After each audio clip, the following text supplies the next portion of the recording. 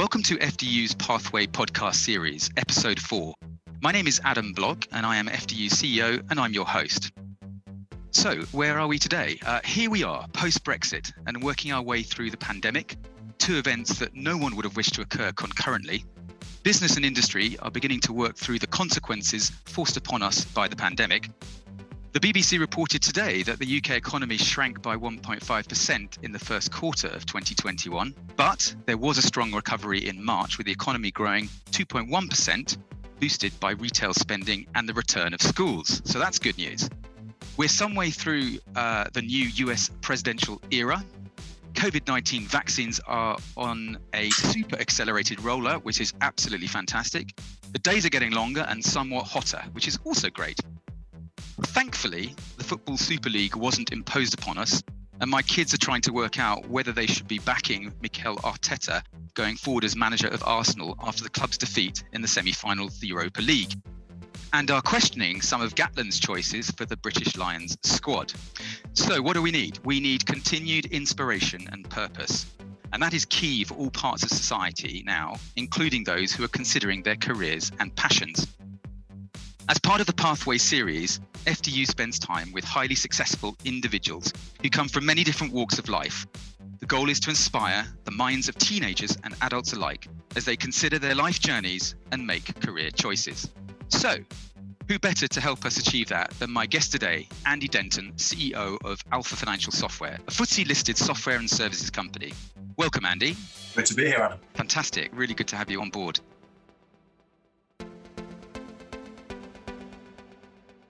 So Andy, you are the CEO of Alfa Financial Software and you lead the group.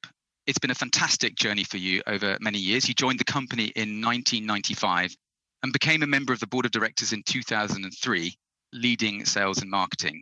You took on the position of COO in 2010 and became CEO in September 2016. You are director and joint founder of the Leasing Foundation, an organization that supports the leasing and asset finance industry through charitable activities, research and development. And you often spend other time working with the charities such as Cancer Journey. And I believe, so you've told me in the past, that you were a budding sportsman in your school days. Actually, Andy, I did a bit of research on your name. And as far as Englishmen and Scottishmen are concerned, Denton is a habitational name from numerous places.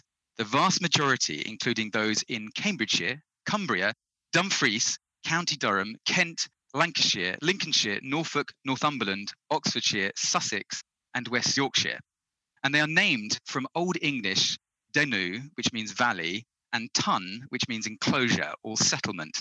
My sense is that in Alfa, you've built a fantastic settlement which has extended globally over the years. And I know you're a big people person. Just wondered, does that resonate with you in any way? It does, of course, because I don't know whether to what extent it's okay or even cliche to do so, but whenever I talk to the LinkedIn world about a job at Alfa, I will always talk about it as an opportunity to join our family.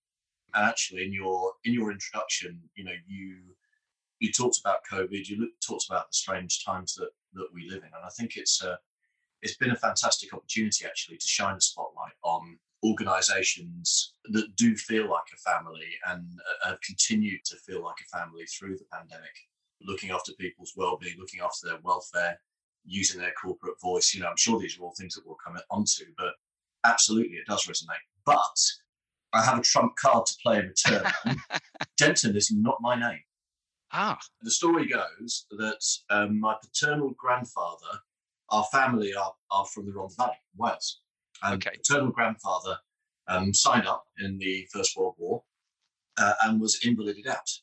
Most people will be skipping for joy, but the coal mining at that time in the Rhondda was probably not a great gig, I think we can all assume. So what he did was he took the name of a dead man. So John Jacles became Jack Denton. And we kept the name. My father's middle name is Jacles. I'm pleased to say, sorry for any Jacles listening, that I did not get that middle name. But yeah, there's a different path that would have had me as Andrew Jacles. I think that's an absolutely fascinating story. I'm absolutely delighted that my tiny bit of research has prompted that.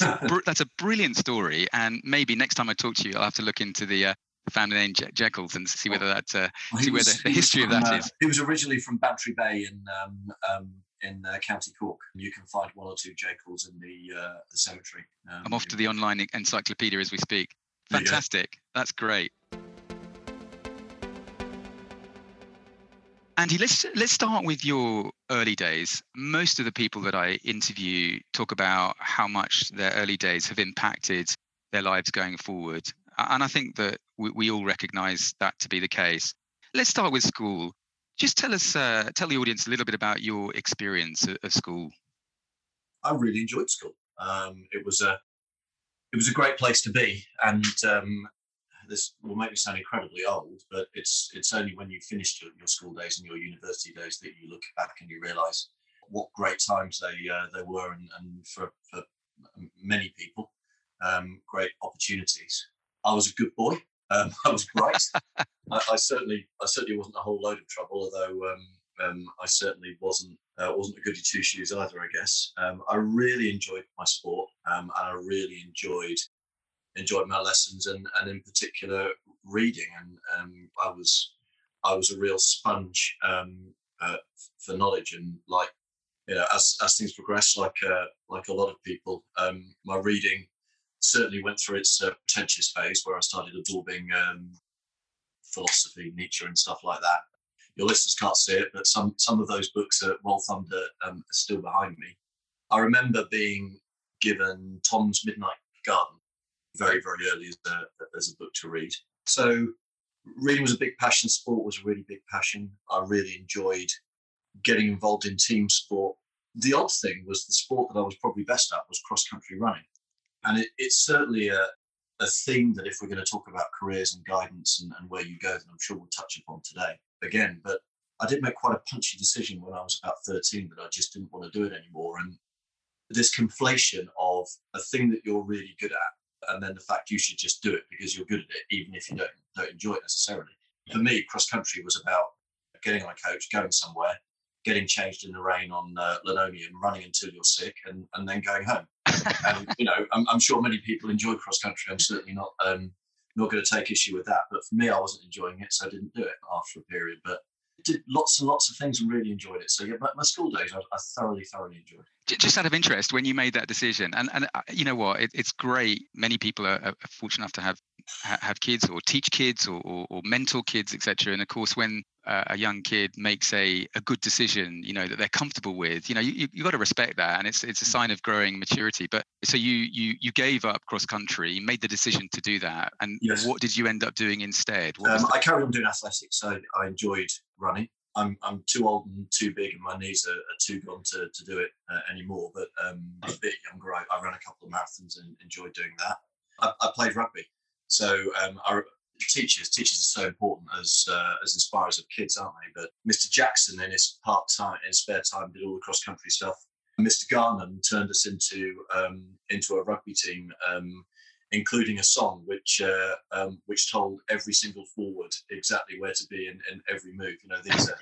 These are very, very fine memories of moments when we should have been doing geography, and actually we were all singing a song about a ruck. But they were such important times, and I like to turn my hand at every sport. Played tons of tennis. Yep. Enjoyed table tennis. Enjoyed badminton until it sort of started to interfere with my tennis, and I got a bit too wristy, and it didn't all quite work. So yeah, I'd throw myself at any sport. I love sport. Well, that's an interesting point, and I mean, those early days of multi-sport activity, individual or team, I just wonder whether that, whether that's made in some way, shape or form a lasting impact on how you've driven your career and how you live your life generally. A bit, I have to say, and it's interesting that I was fairly late last night talking to a Spanish customer of ours, and one of the gentlemen on the call, Juan Carlos, is that very, very rare thing, a Spanish rugby ex-international. Okay. And we're being old guys and talking about what we miss about the family, but it's not, the rugby family is not, the contact is not necessarily playing the game, although it's a fantastic game. It's the friends you make, the way it works, the community. But I think so, team sport and rugby in particular, forwards and backs, two very different units linked by a pivot in the middle, yet working together to the same aim. That rugby cliche about tearing holes in each other, and then enjoying each other's company afterwards. And huge tolerance. It's probably not the kind of podcast that we necessarily want to start to go into the abhorrent behaviour that seems to surround football, particularly around bigotry at the moment. Mm-hmm. Rugby seems to be just a much more accepting community, and I think there are a lot of lessons that can be learnt from that community. I'm certainly not saying it's perfect, but there's plenty in team sports and in rugby in particular, I think, to aspire leaders. Absolutely. No, I think it makes sense. Well, it sounds like Mr. Garman did a very good job with you guys. And he did all right. He did okay. Equally, you said you were a good boy. And I guess, at the same time, with all the sporting activity, did you kind of manage to kind of gain some balance in terms of, the general school curriculum and education in itself? Yeah, I mean, the sport was the balance, but I remember having good friends and a relatively easy life. So yeah, it did. There are certainly times when that balance can be upset a little bit. I mean, one of the characteristics of my year, born in 1972, yep, is that we were the first to do GCSEs, and I think a combination of lack of alignment between A level and GCSEs, as well as frankly hubris on my part, never failed at anything, never got anything wrong, did lead to quite a lot of pressure around my A levels, and actually I didn't do brilliantly. It gave me luckily the university let me in anyway, and it probably gave the kick I needed to not just enjoy my university time, but also to apply myself and work hard. But yeah, generally the balance was there, and balance is so important. Unless you have time and space, my father would say, be able to step away from yourself occasionally, then it's very difficult to be productive and successful. Just let's dwell on that a little bit. So excelling at all aspects of life during school, a little blip at the A level. I'm not suggesting it was major in any way, but a little blip as you describe it. Did you kind of learn anything from that at all? Yeah, I learned a huge lesson, which is never to engage in or accept hubris. And my company, we are absolutely certain that we are at the top of what we do. But that doesn't mean that you have to not take competition seriously, not work hard every day to do the very, very best job that you can, and not strive to get better. So yes, that was the moment when hubris exited my life, hopefully not to return again in any major way. And I think it's a massive point. It's one of the ways in which I measure myself, the Alfa family, and also something that we look for with the various young people that come through our door at various steps of their career.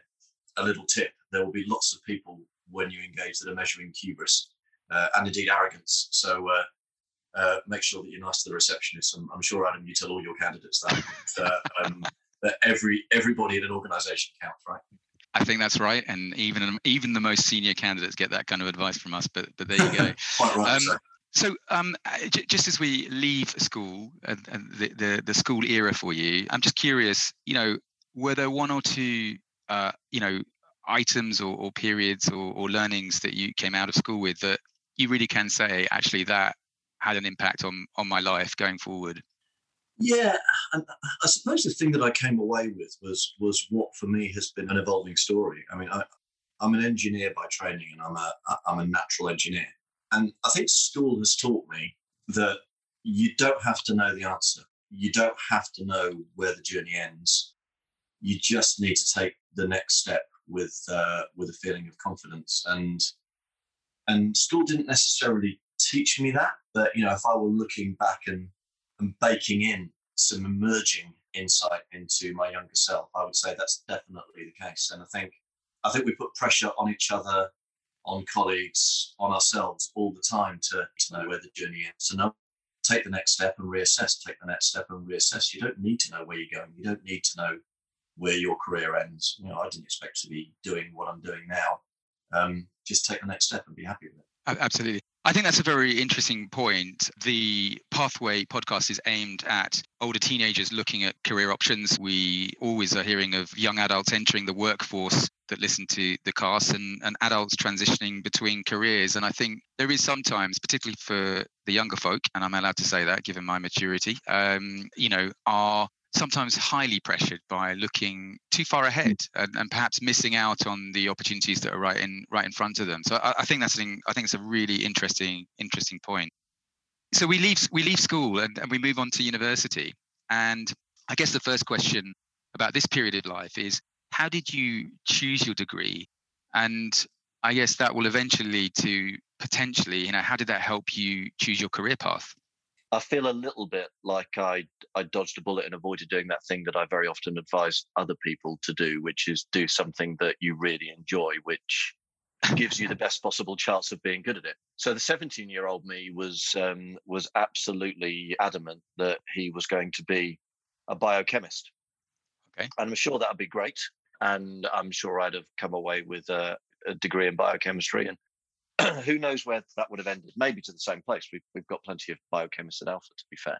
Yep. But from the moment that my parents bought me an Atari console in 1980 something or other, and then queued round the block for that sparkling and magical 48K ZX Spectrum as opposed to the 16K, because nobody would want that. And I started coding, and I really, really like coding, and it suits me. It suits the engineer in me. It's problem solving. I like tech, and it's great because I run a tech company now. So I found myself in the right place. I was sort of forgetting that as I had these grand ideas of going and doing something very, very academic. But at the same time, I was able to do some work experience at a local company that made electricity meters. The company was then called Schlumberger. Right. And it's someone else now. And my experience was in the IT department. And it was called data processing at the time. That's how old it is. Starting from folding music rules, sheet paper, to doing technical support and getting involved in coding these big manufacturing systems. A gentleman called Mel Moss took me under his wing, and he said, we could probably get you sponsored through university. And I'm definitely not going to go with, I had a background like an upbringing like somebody like Eminem. But without the sponsorship and definitely without grants, my family would have struggled for me to go to uni. Right. So that sounded great, right? But he said, there is a kicker. You are going to do something that we can use. And it turns out that we have no biochemistry going on around here. So at that point, I changed tack and off I trotted to Brunel to do a degree called Computing in Business. And it was kind of like a joint honours. It worked really well, and I could code and I could read books about business, and it ended well. But I think, I got a good degree and I enjoyed my time because I was doing something that I really love with the people I love. And my professor at the time, Peter Thomas, who was also a co-founder of the Leasing Foundation that you mentioned earlier. Yes. So you can tell we're still in touch, has become a great friend. So it feels that little pivot in my life was a good decision. And as I said, I feel like I might have dodged a bullet. Interesting inflection point. That's absolutely fantastic. What a great opportunity that was, which you clearly jumped on. So fantastic. Aside from the work and aside from the course itself, I guess in this day and age, people are often wondering what is the value of university, and I think I'm sure there's pros and cons, but I'd just be interested in your thoughts. If you were advising a school leaver in relation to, should I go to university, should I get into the workforce? Hard to be specific, I know, because it's obviously down to the individual. But what would your general thoughts be, having gone through the university system? I think it's an extension of all those good things at school. So it's a further development of you as a human being, isn't it? You're in a reasonably sheltered, structured environment, but suddenly you have left the box room in your parents' house if that's your situation. So for me, I think that's a soft landing, and I'm not convinced I was necessarily ready for the world at the point I went to university, and felt a lot more ready afterwards. I think it's a way of application, rigor, methodology, learning to learn. Right. But it's definitely not the only way. And I think there are lots of other environments, apprenticeships, different structures that can achieve the same thing. And again, it's aligned, I think, with what I was saying about, do the things you enjoy, and definitely don't do a thing that you don't enjoy. Yes. And university is not the only way into a good career, specifically not now. Yeah. So it works for some people. It's an environment that works for some people. It worked for me. I'm quite studious, but it doesn't necessarily work for others. But what the value is not, and I think this is very, very important, is not necessarily what you learn. Definitely a Denton view, but I think the real value in university is how you learn. Yes. So if you look at what I did, I learned about lots of academic programming languages that really aren't used in the real world. So it's a bit like the difference for me between passing your driving test and then you kind of learn to drive through through experience. And Yes. and it turns out there's a motorway there as well. Whilst it gave me a grounding, it's not necessarily current for very long. And I certainly, from a few very small things, there's not a lot that I flick back into my university days into now, but it definitely gives you structure, gives you that framework of learning, which itself then backs up the idea and certainly an attitude that we have with Alfa. We're not necessarily looking for subjects. Yes. When we hire graduates, we're just looking for great graduates. Yeah. Yeah. I think what you're saying, and I don't want to put words into your mouth, but I think what you're saying is it allowed for a little bit of a maturing process before going into the workforce. Yeah, totally. Yeah. Exactly. And not everybody needs the soft landing. I was probably a bit more juvenile, so that was a really good thing for me. And yeah, I enjoyed everything about university. Even more sports, cheap bar, opportunity to make new friends, being away from home, feeling like an adult. But you know, there are plenty of other environments that you can get those things too. Yeah, totally. So we're sort of heading out of university and into the workforce, but you did enjoy another working period before you joined Alfa. So tell us about your first job after university, and perhaps link that to how did it lead into Alfa? Yeah, so my first job post university, and in fact during university for Summer Pleasance, was the people who sponsored me. And like any good sponsorship agreement, there was a period that I needed to work for this organisation. I got an amazing business card that had the job title Graduate of Information Technology, and without being potty mouthed on your podcast, I didn't notice what the acronym was there, but plenty of other people noticed it on my behalf, of course. And that was great. I learned a lot. I was in suddenly an organization where you have people actually use your code, and that was new, and that was different. I certainly felt that I was well supported. It was but I sort of felt I wanted some other things. Maybe there's no reason for me to think back and think I did the wrong thing, I suppose. And at the time, it felt like the right decision. The organization was very global. Yeah. And for me to make an impact, I would need to probably move to Montrouge in France for career progression. And that me didn't feel all that ready for it.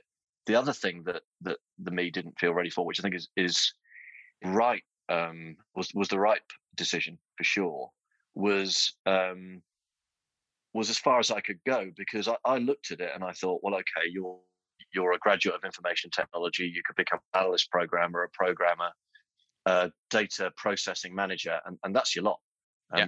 That is your career, and that's as far as you can take it. So I quite liked the idea of consultancy. I didn't really know what it was, but I interviewed with an organization that was then called CHP Consulting, now Alfa. Had a very compelling job advert that said a few things that caught my eye. It was about consulting, so it was not internal client facing. It was actually customer facing, which would be a lot of variety. It was financial services oriented, and this country boy quite liked the idea of the City of London. And I've stayed there I might not be sitting there now, but I've stayed there at least in spirit for 25 years now. So yeah, it was a decision perhaps to broaden my horizons a little bit, and so I left with great respect and not a few tears that first job at Schlumberger. I find it interesting listening to you. You sounded like you went through quite a logical decision process in looking for something else.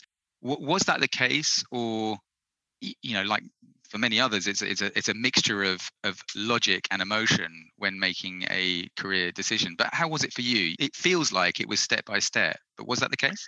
It was pretty logical, but you've got to follow your heart a little bit. And there's nothing massively logical about wanting to work in the square mile. It just was a thing that I fancied doing, and I found the idea stimulating. But yeah, largely it was logical. I mean, at the time, and it is an important thing.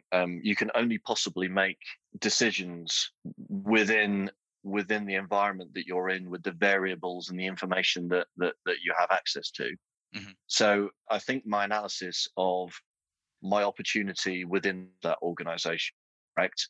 I'm sure I would have learned to speak French or another language, and potentially I was a little bit narrow-minded in that respect. But certainly, with the experience through which I was able to process those decisions, it was logical. Going back again, you started making good decisions, interesting decisions for yourself when you were earlier on at school. I mean, we already discussed about it. You're making a big decision here. By this time, through your school years into university, into your first job, then making that decision. Just out of curiosity, was decision making like that, was it natural to you, or do you just still have to work at it, or did it just flow? Still have to work at it a bit. I'm lucky to be surrounded by people, and you never have to make a decision on your own anymore. I mean, ultimately there will be a potentially a buck stops point, but I think if trusted colleagues are disagreeing with you and disagreeing potentially with each other, then you at least need to ventilate all of those arguments. I program myself not to have regrets and to have decision regrets, but I am a worrier, and I'm one of these people. If I scratch the car on the side of the garage, having done a bad job of backing it in, there will be probably lost sleep and God, why did I do that? Why was I looking over at a rhododendron when I should have been looking at in the rear view mirror? So yeah, I do fret. I think it's I think we've all got the attributes that we've got, and you can program yourself in certain ways, but I'm a bit of a believer in the yin and yang side of things. So I'm quite a high velocity individual. So having a high clock speed means that I'm perhaps a little bit too over enthusiastic sometimes, tendency to fret, a little bit overkill in terms of energy sometimes, but then, there are plenty of positive attributes that come with that. You've just got to ride it. But, the major thing in terms of decisions, which I think I have successfully programmed myself to do, is just don't regret them. There are tons of decisions that felt right at the time, and you fast forward a year, 2 years, and you think, why on earth did I do that? Mm-hmm. And you've just got to have to put yourself inside your own shoes at the time that you did that, as I did with leaving Schlumberger. I think, well, the framework based on the experiences I've had at the time, the fact that the world wasn't ever so global. So it seems absurd, given the international company that I have the privilege of running today, that I didn't fancy a spell in France. But that was the framework I had to make the decision, and in that sense, it was the correct decision. I can look at myself in the eye and think, yeah, right, you did that right. Yeah. But the major thing is not to use the benefit of 2020 hindsight, which is a very easy thing to do, and you'll tear yourself to pieces that way. It's not positive energy. Look forward, not necessarily look back, but learn from Correct. it. But it's very interesting. I mean, I appreciate the openness in terms of how you feel about how you work. I think that's really, really interesting. I'm sure people will relate to that. So we move on to Alfa. So you joined Alfa in 1995. Now, many, many years later, we look back and we see that you've built or been part of, and now eventually led, the business to a fantastic growth period. It's a leader in its industry. You placed the business onto the public markets a few years ago. The business has gone through, gone from strength to strength. So, clearly you've achieved a hell of a lot during this time period. Just looking back over the years now, can you, and with, perhaps relate it more to Alfa than anything else. But as you've gone through this period with Alfa, what has been the biggest factor that has led to your success within Alfa? Are there one or two items that you can remember, think, yeah, you know what, that was quite a pivotal point, or that was a great inflection point? Yeah, it's a difficult one to figure out, okay, well, when did it really, really, really happen? I think as an organization at Alfa, I'm not going to call it sink or swim, because the support networks mean that you can't sink. But we absolutely back talent. The old, I'll revert to football, but the thing they said about, this shows my age as well, the thing they said about Michael Owen when he was, barely out of school and playing for England and Liverpool, that if you are if you're good enough, you are old enough. And the idea of experience, if it's real experience, is really important. But there are jobs, there are paths where actually your experience is having the same experience every year for many years, and you're not necessarily growing. So we're a company that backs talent. In turn, I had my opportunity. I did quite well at the opportunity. I was very fortunate to have a great mentor at the time, Andrew Page, who's Alfa's chairman. Yeah. 25 years later, I started off being quite scared of him because he's very, very, very smart and very good at what he does. But today, I would call him my best friend. But he, back in those early days, spotted some talent and backed me, as he did with many others, and many of whom are still with the company. One of whom is absolute right hand man and great chum, Matthew White, the COO. I think that the thing that, and this reflects back to the point about not always knowing what you're good at. So I definitely wasn't a good biochemist. I was for a bit a decent developer, but Alfa's developers will tell you that I'm not. But it does turn out that I'm all right at talking and relationships and thinking about big pictures. And I had an engagement for the then CHP Consulting at a medium-sized subsidiary of the Royal Bank of Scotland. And it was a great experience for me. I lived in Cheltenham for a bit. But the thing that worked out was that I could do relationships. And Right. my job, ever since, with a small blip where potentially I took myself too seriously, which I'm happy to explore, it's been relationships ever since. And that's what I do today. Adam, you have sight of the top team at Alfa. We have an amazing chief financial officer, an incredible COO who keeps everything moving. So I'm able to focus on what I enjoy doing and what I think I'm good at. And I've been heard to say that between the three of us, we're a very decent chief exec. But, relationships, selling, technology, it's what I enjoy doing, and it's my great luck that it's what I usually get to do. Isn't it interesting that you might have viewed you view yourself differently in terms of what you're good at compared to what you might have viewed yourself as being good at way back when, in the sense that you kind of backed yourself with your developing then, but kind of back yourself in a different way now. Yeah, totally. But the latent relationship guy, I think was always there. Being a software engineer is a great first step on the ladder. But I guess to those listening, your view of what you're good at and what you actually want to do will evolve. And for me, it's still evolving. It's evolved in the last 2 or 3 years. And don't fight that. It's part of humanity, and it's a really, really good thing. When you're looking for an employer, just make sure that you're somewhere that affords you that space to grow, as opposed to fighting the inevitability that you will want to grow. Change tech. At Alfa, we have developers who become what we would call implementers, the more customer-facing people, and vice versa, and some people who have their career in the middle of the two. I think that sounds like very sane advice, and I'm sure the listeners will take that to heart. Let's get a bit tactical for a minute here, Andy. I'm interested in the variety of work as CEO of Alfa. What is your typical day look like? What does your typical week look like? It's as you can imagine, it's very, very varied. I like to spend as much time as possible with customers, and so there'll be a lot of customer interaction. Alfa doesn't have a vast number of customers, so actually having a relationship with the people who use our product at all levels in the business, and of course many of these we very rarely lose a customer. So many of these are very, very long-standing relationships and people who I would consider friends now. So definitely a lot of that. I like to be involved in sales. I'm an absolute thorn in the side of the chief revenue officer because I enjoy doing that part of the business. And frankly, what we sell is a big ticket item. So if you are going to buy that big ticket item, you do want to look the chief exec in the eye. And I'm not daft enough to know that sometimes when people want to meet me, they want to meet my job title as opposed to necessarily me. Lots of meetings. Yeah. I have a great, we call it the CLT, the company leadership team. We speak these days via Zoom once a week. I speak with Duncan, our CFO, once a week, and Matthew, I bug him on the operations side, and he bugs me to do the things I say I'm going to do every day. Speak with our chairman every day, which of course is no chore. And then the rest of the time is spent doing all sorts of stuff. We're a PLC, as you said, so there's lots of seasonality about a PLC.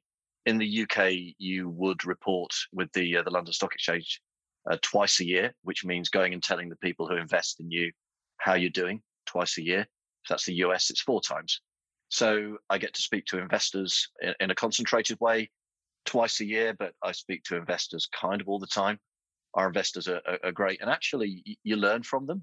It's not all going to be plain sailing, but what a great privilege it is to be able to talk to some of the best technology investors in the world and get their view on your strategy and what you're doing. You shouldn't broadcast this, but I almost view it as free consulting. You can, but hopefully they're not going to listen and start charging me. And then the rest of the time, and I think this is really, really important to me, Adam, is just getting stuck in, I suppose. We particularly in these funny days where we're all on Zoom, we have breakfast, we have coffee roulette. Once a month, we sort of invite a random number of people to have lunch, and everybody's got to tell a good story about themselves. So my dad's name story is that disappeared about 4 years ago, and I'm running on empty now. And I pride myself on, and I know it's a cliche, the open door policy, but everything that we do at Alfa, whether it's the communities that we have to make sure that the minority groups in Alfa have a voice, whether it's the way that we do innovation, all of these things are bottom up, top down supported. And if you're not talking to people regularly, you're not going to get that bottom up vibe. And my greatest pleasure is when somebody says, I'd like to do, I don't know, this actually happened. We'd like to do a hackathon. And can we pitch it? I said, you don't need to. I think it's a great idea. Go and organize it. Come back when you're done. Fantastic. And as a leader, there's nothing that gives you more joy than being able to do something like that. And I do spend time with industry connections. I spend time with connections, some of whom I regard as being a bit of a reverse or two-way mentoring model. So, and then a little bit of time to think. I think the important thing is leading by example in terms of work-life balance as well. I definitely work hard, but everybody at Alfa knows that on a Friday, I'm in a second relationship now. So I see my kids every other weekend. Yeah, it's great. If the school run's imminent, I am gone. And whatever's going on can wait until a bit later in the evening or more appropriately to Monday. And it's important that you're setting that example, because then other people will work hard, deliver well, but also preserve their own mental health and work-life balance. I think some great life lessons there. And what I think is really interesting, and will be interesting for some of the younger folk who kind of looking at the world and thinking, what do I do? Well, if they can elevate themselves to a leadership position, it's clear that there's opportunity to have a fantastic variety in their work, which I think is which drives energy. So I think it's great to hear about your leadership time. Another tactical question: how do you organize your time? And by the way, were you organized when you were younger? Yes, ruthlessly. Okay. It's my neurological backbone, I suppose, is being very tidy and being pretty organized.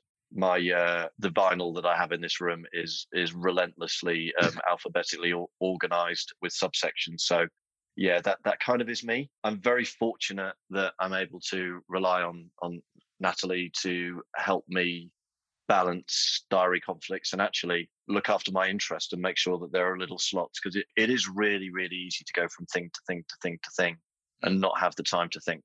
But I'm a to-do list guy. I've had lots and lots of different kinds of to-do lists and lots of technologies, and I'm using Microsoft To Do with a remarkable writing device is my current thing. I can be faddy, so I move to-do list technologies, but the one thing that's constant is I love a to-do list. So yeah, that's how I organize my time. Let me ask you though, on to-do, would you impose a to-do list mentality on folk generally, whoever the audience is, at whatever stage of life cycle they're at? Would you impose that to-do list mentality on them, or is it just that it works really well for you? I wouldn't absolutely not impose that on anybody. And the reason I wouldn't do that, the reason I think it's a bad idea, is everybody knows this. Of course they do. But inclusion and diversity makes business better. Yeah. Yes. And this is obvious. It's not just the right thing to do, because it is self-evidently the right thing not to be a bigot. I mean, that's also obvious. Yes. But having people from different backgrounds with different ideas, different viewpoints, different contentions just makes better decisions, better innovation, and it's a better place to be. I don't want to hang out with people who look like me and are like me. Yeah. One of the types of diversity that I think is somewhat overlooked, but you would never overlook it in an engineering group, is neurodiversity. Okay. I think if you push people down, it's an apt word, isn't it, one particular pathway, I think it makes them less effective. It just so happens that my neurological makeup means that to-do lists work for me. But if I impose that on an engineer, I might actually get a less good engineer, less good software, and less ideas. So I think you spend a few years and you'll find the way of organization that works for you, but there is not one right answer. I'd be sure of that. I think that's really interesting. Last question for you regarding your time at Alfa, as it has been and as it will be going forward, is if I was an 18-year-old coming out of school, if I was a graduate coming out of university and I wanted to apply for a job at Alfa, how does someone get to work at your company, or even maybe less so at your company, but a company like yours, and of which there aren't that many, but of course, but what would your advice be to that person? Advice would be to, it's an interesting one, because we'll probably be about 400 people by the end of the year, and that's not huge. We're not talking thousands and thousands of people, but in terms of intake of people, starting their career with us, it does give us limitations just in sheer throughput, and we do get thousands of people applying for jobs. So principally, we look for people with good academics or a good background, and we'll bring probably 40, 50 through each year. And we have a big American operation, so we will bring people through in both of our major territories in EMEA and the US. Beyond that, we're looking for people who are smart and likable and don't exude that hubris and arrogance we talked about earlier. And we like different, and we absolutely love different. So we're maybe cookie cuttering it a bit in terms of the way that we get graduates, but I think that's a little bit necessary. But what the great folk in our HR team are doing is making sure we cast the net widely as we can. And it's been really fascinating kind of listening to you talk about your life, and both at school and university, and also through your time at Alfa. Just coming on to lasting messages and advice for the population and out there, for the audience out there. Couple of questions. What advice would you give your 18-year-old self now as you look back? I think these are things that we have touched on. I would reinforce humility, because I think it is just so important. That's not to say you can't be confident, but try and be humble. I would absolutely pass on the learning that we talked about earlier around, you don't have to see the end of the journey. Don't feel that just because in any aspect of your life, actually, and this is not just career, that particularly mainstream media will portray a certain life, a certain journey, a certain way of being, a lot of which are actually false anyway. That might not be, and probably isn't, your journey, but you also very reasonably can't see the end of your journey. So take the next step. Yes. And then have a look around and maybe turn right. and also, what mistakes have you made along the way? Maybe just pick for the moment one or two that you've really learned from. I definitely was right to quit cross-country running. I'll tell you an important mistake that I think a lot of leaders make, and I also want to note that leadership is a very diffuse concept that we certainly at Alfa believe in the idea of leaders. So on that basis, everybody's a leader one way or another. Is you get something, you get an opportunity, or you get a promotion.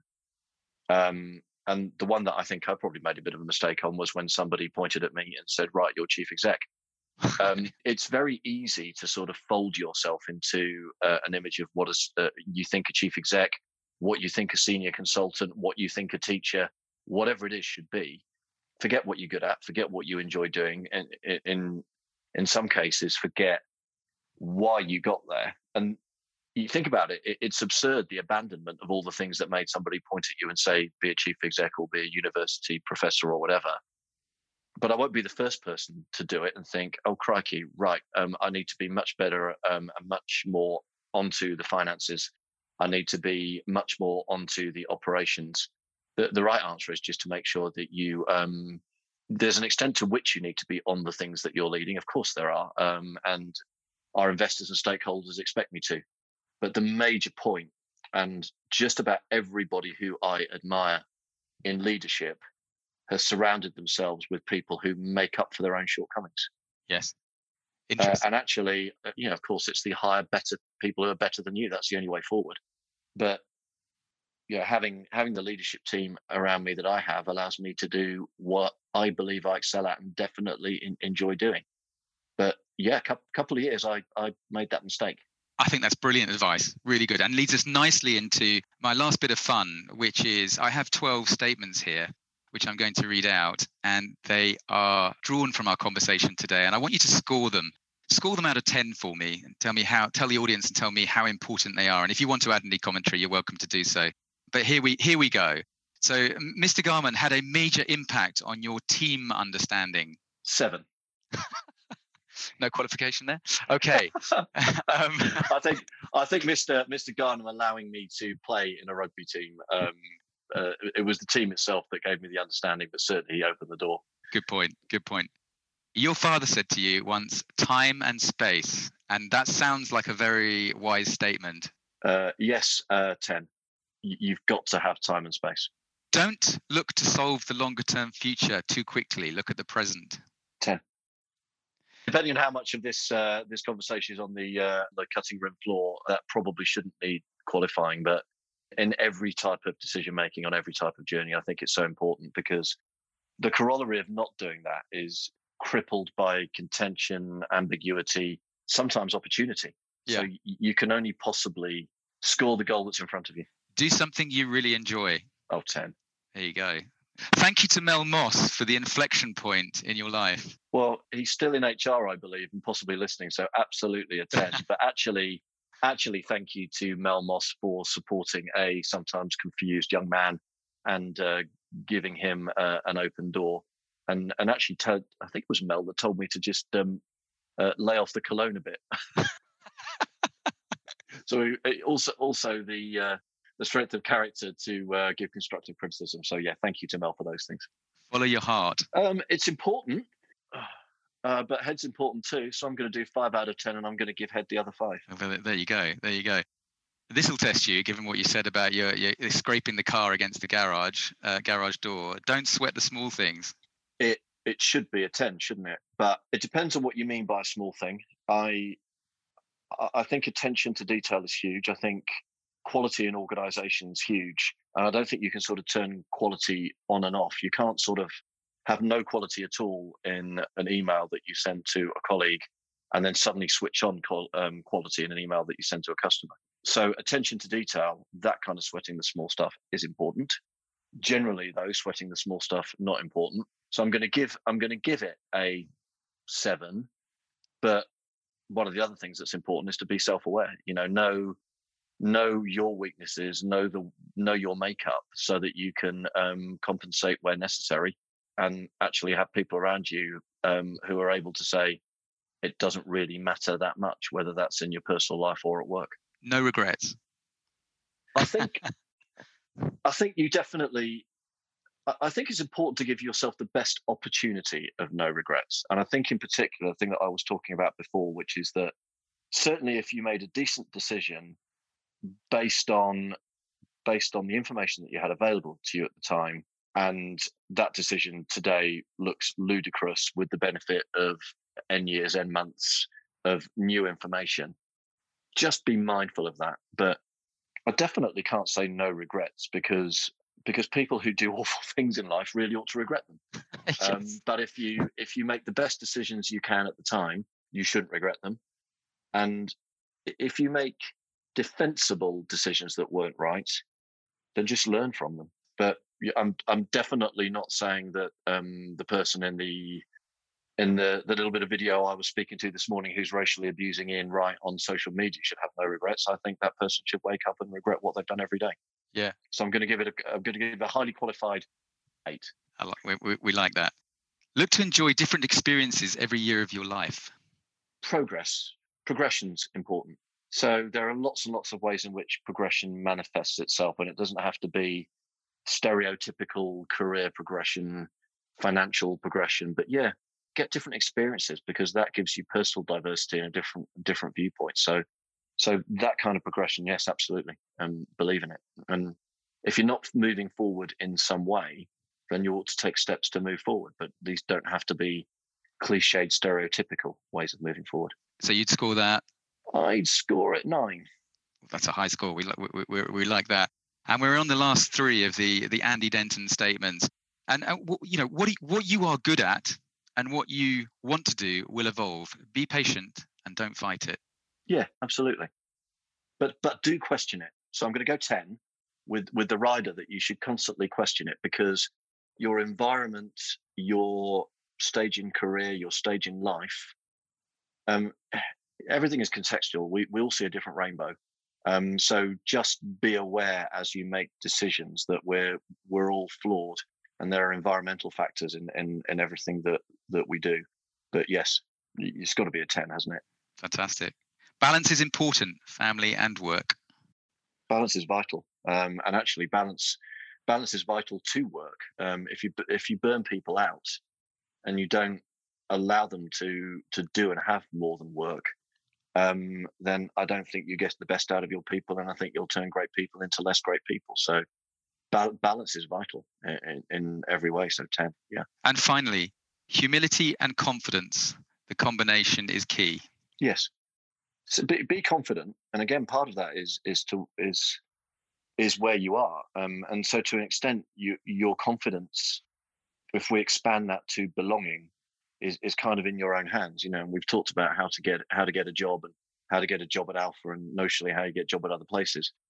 Always remember that you're interviewing as well. You're not just the person being interviewed. So I'm a fairly confident person, but I can be put into situations that make me less confident, and I bet I could do a job or be in surroundings that would make me less confident. So confidence is important, but note that it is environmental. And I think humility is also vital. It's a very fine line, isn't it? And as I said, I've got a cocky gene as well, but ultimately don't get ahead of yourselves, because the major reason in business and in life, I think humility is important, is it stops you. It stops failure. The moment that you get that level of unshakable self-belief, and back to my car, stop looking in the rearview mirror, stop looking sideways 360 degrees or whatever, then you're likely to start getting it wrong, in my mind. Andy, this has been a fantastic chat. It's been thoroughly enjoyable. I think what our listeners will really appreciate is your openness. Your openness in relation to the learning that you've done on yourself, that you've achieved about yourself over the years, and also the experiences that you've gone through both at school, at university, and with your long career at Alfa. But really, it's been a fantastic chat. I really appreciate your time. Thank you very much indeed. And it will be lovely to chat with you again at some point. But for the moment, Andy, it's been fantastic. Well, thanks, Adam. Thanks for the opportunity. If either as object lessons or as lessons I've helped somebody along the way, then it's definitely worth the small time contribution. It's been a pleasure to talk to you. That's the key. Fantastic. Thank you, Andy.